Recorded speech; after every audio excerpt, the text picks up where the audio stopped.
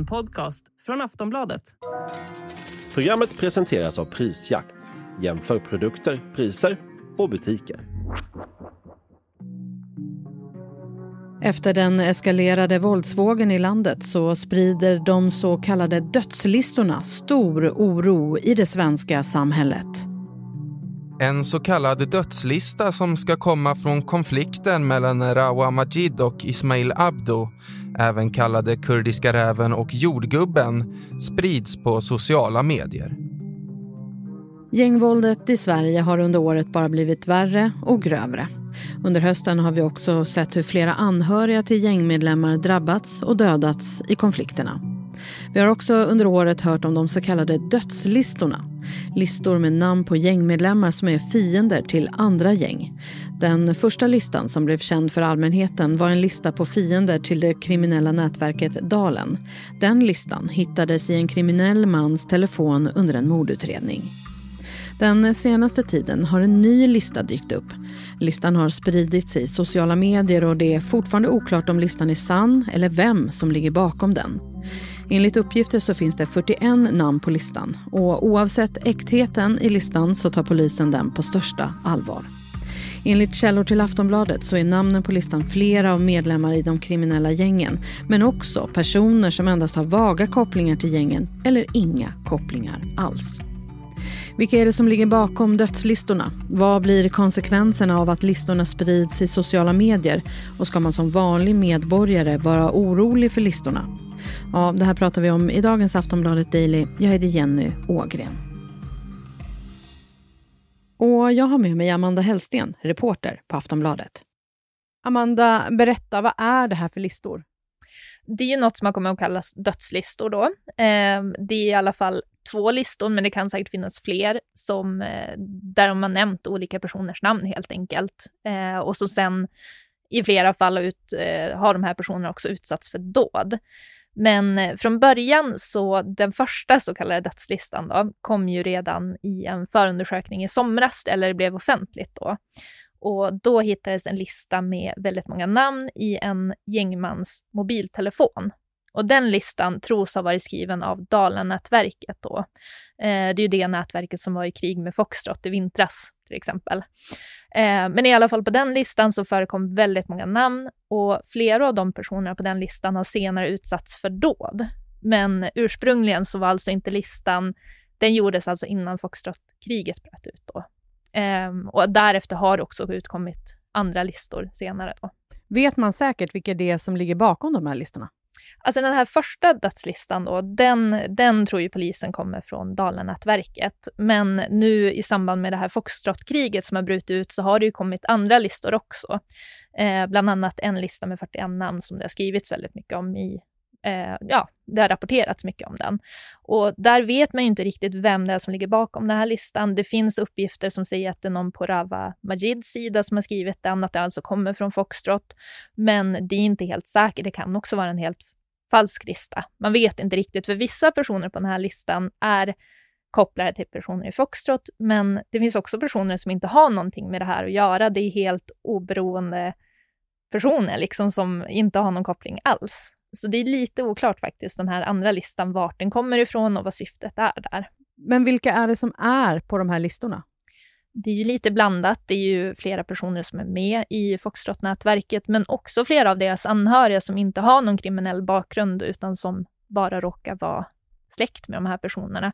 Det finns också andra, till exempel gamla ex-flickvänner eller vänner eller bekanta eller så. Så det är absolut inte bara kriminella, utan det är väldigt många anhöriga också som tyvärr är med på de här listorna.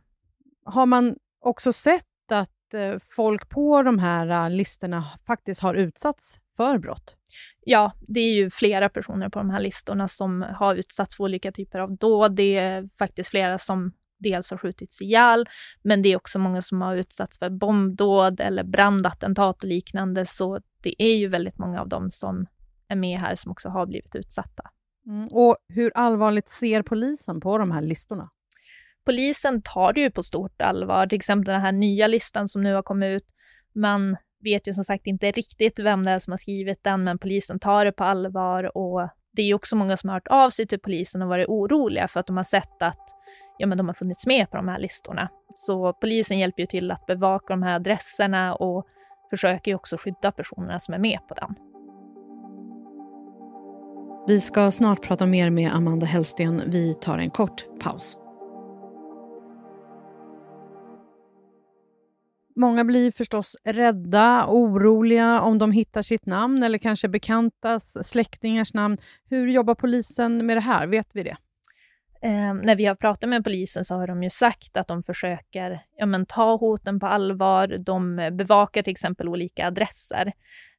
Det är ju många anhöriga nu till gängkriminella som känner sig väldigt rädda och som också berättar för oss att de har poliser utanför sina hem ganska ofta som håller koll helt enkelt. Och har man sett den här typen av listor i tidigare fall? Nej, alltså det här är ganska nytt fenomen skulle jag säga ändå. Det är klart att det kan ha förekommit, men det är ju som i samband med det här foxtrotkriget som det har blivit mycket, som folk pratar väldigt mycket om dödslistorna.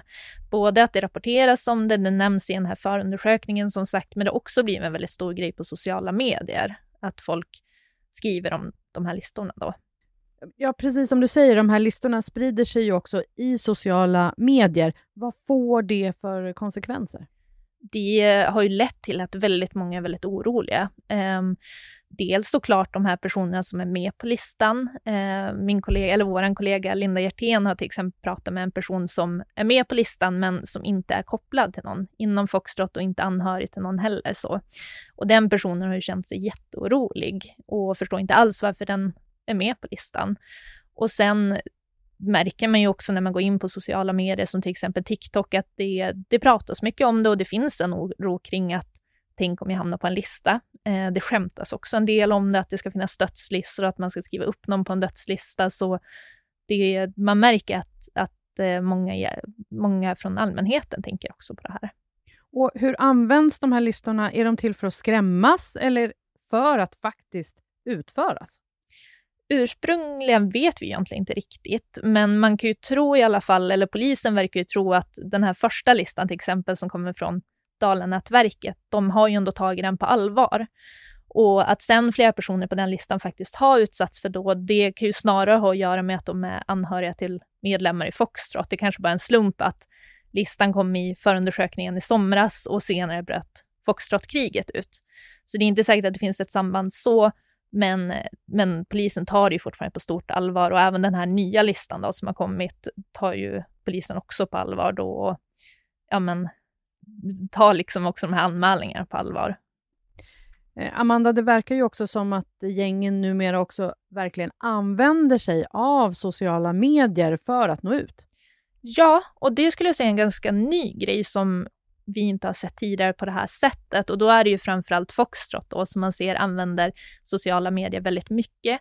För några dagar sedan till exempel så var det några personer från nätverket eller som allierar med nätverket som höll någon slags presskonferens, tror jag att man kan kalla det. De sände live på Instagram och det var omkring 20 000 som följde den här sändningen då.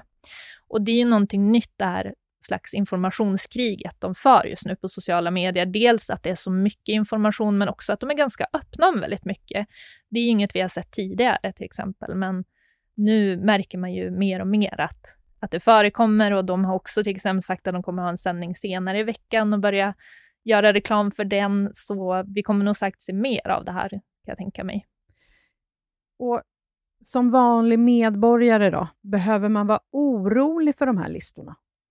Det finns ju såklart en oro, märker man när man pratar med många, men jag tror att det bästa om man känner en oro är ju att prata med polisen såklart. Det är ju inte så många personer som har förekommit på listor hittills, men man har ju ingen aning om vad som händer framöver. Så det är klart att känner man en oro eller skulle man se att man är med på en lista ska man såklart kontakta polisen då. Men som sagt, det är inte så många som har varit med på de här listorna än, och framförallt inte så många som inte är anhöriga till en gängmedlem då. Även om många av de anhöriga också är oskyldiga.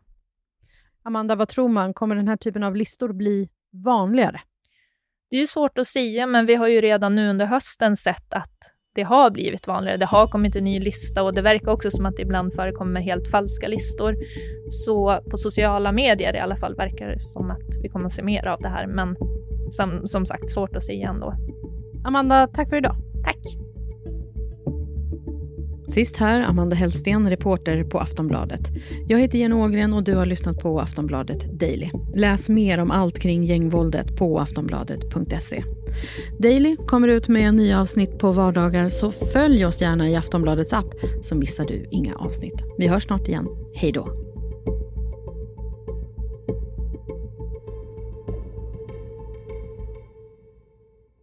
Du har lyssnat på en podcast från Aftonbladet. Ansvarig utgivare är Lena K. Samuelsson.